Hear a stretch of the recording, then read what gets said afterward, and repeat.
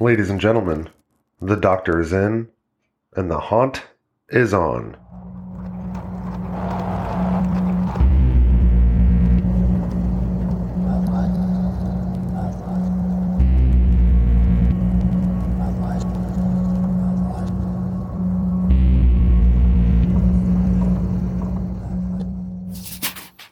Chapter 26. What a thrill to be authentic again, tangible. It had been so long since the spirit had occupied a physical body, longer since inhabiting the feminine form. Based on physicality alone, the entity preferred a man's body, not because of any difference in size or strength, but because it seemed that the male form could handle repeated punishment, their bodies more adept at withstanding continued pain and wounding before succumbing to death. After tossing the cackling, choking blonde woman into the pool and advanced on the pair of similar-looking women scuttling away, the being finally touched the ground. Toes curling, fingers flexing, the being tested out the fulcrum and levers within Kate's frame, as if it were working out the stiffness in new clothing. This body will do just fine, the being thought. For now. Following the poor unfortunates around their house, tying curtains together, knocking things off shelves, pretending to be whatever anyone wanted, that was fine. Even fun. Listening to these women in their silly white dresses rattle off poorly transcribed scripture and pray to a second-hand, throwaway character from half the world's made-up religions, that was even more fun. More entertaining. After centuries of watching humans bumble around, fearing and fighting against their eventual demise, the entity had begun to realize that the fragility of the tiny human mind, its downfall, was the inability to accept insignificance, that they were as fragile and unimportant as rocks or blades of grass. So, they created religion. They prayed to some higher power of their own creation. The entity was drawn to these earnest beliefs, not because of any real power in their spiritual quest, but because their belief alone allowed entry into flesh.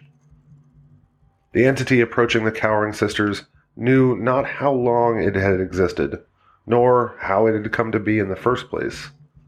Its purpose was, had been, and would always be to cause fear, pain, sadness, and loathing.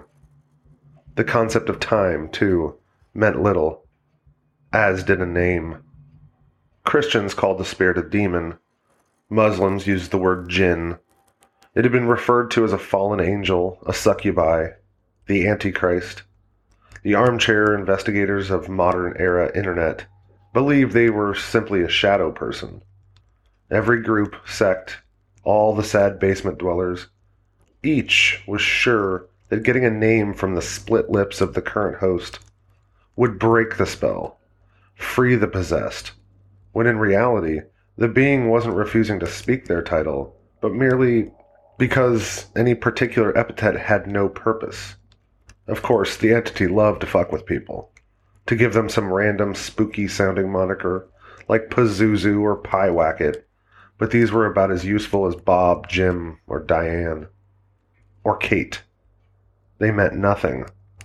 Still, everyone had their rituals, some song and dance that they believed, truly accepted, was the correct way to remove the entity from their chosen host. Holy water, crucifixes. It was laughable. None of their posturing would work, because none of it was real in the first place. The truth was, when too many people got involved, when too much attention was cast upon the broken, bleeding body whom the entity had infested, it was just time to leave. They weren't driven out by faith or belief. No, it was just simply more fun to find someone else, to start over, to rot another helpless human from the inside out. There was always another sociopathic cult leader or messianic compound dictator to seek out, to infest, to destroy.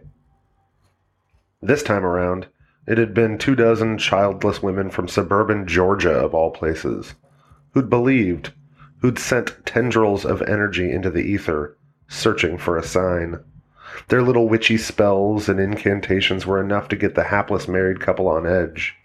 But more importantly, convince the woman of the house to accept the being into her. Normally, there was a bit more wrangling involved. This was too easy. The entity was flesh once again, and planned to have fun with it.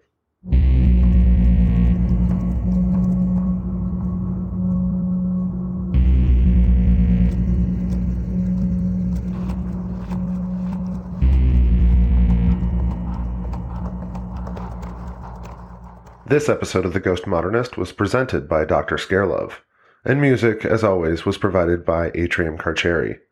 Links can be found in the show notes. Follow me on Instagram at The Ghost Modernist, and please rate and review wherever you find your podcasts. That's it for this chapter. Remember, there are two types of people in the world, the haunters and the haunted. Which one are you?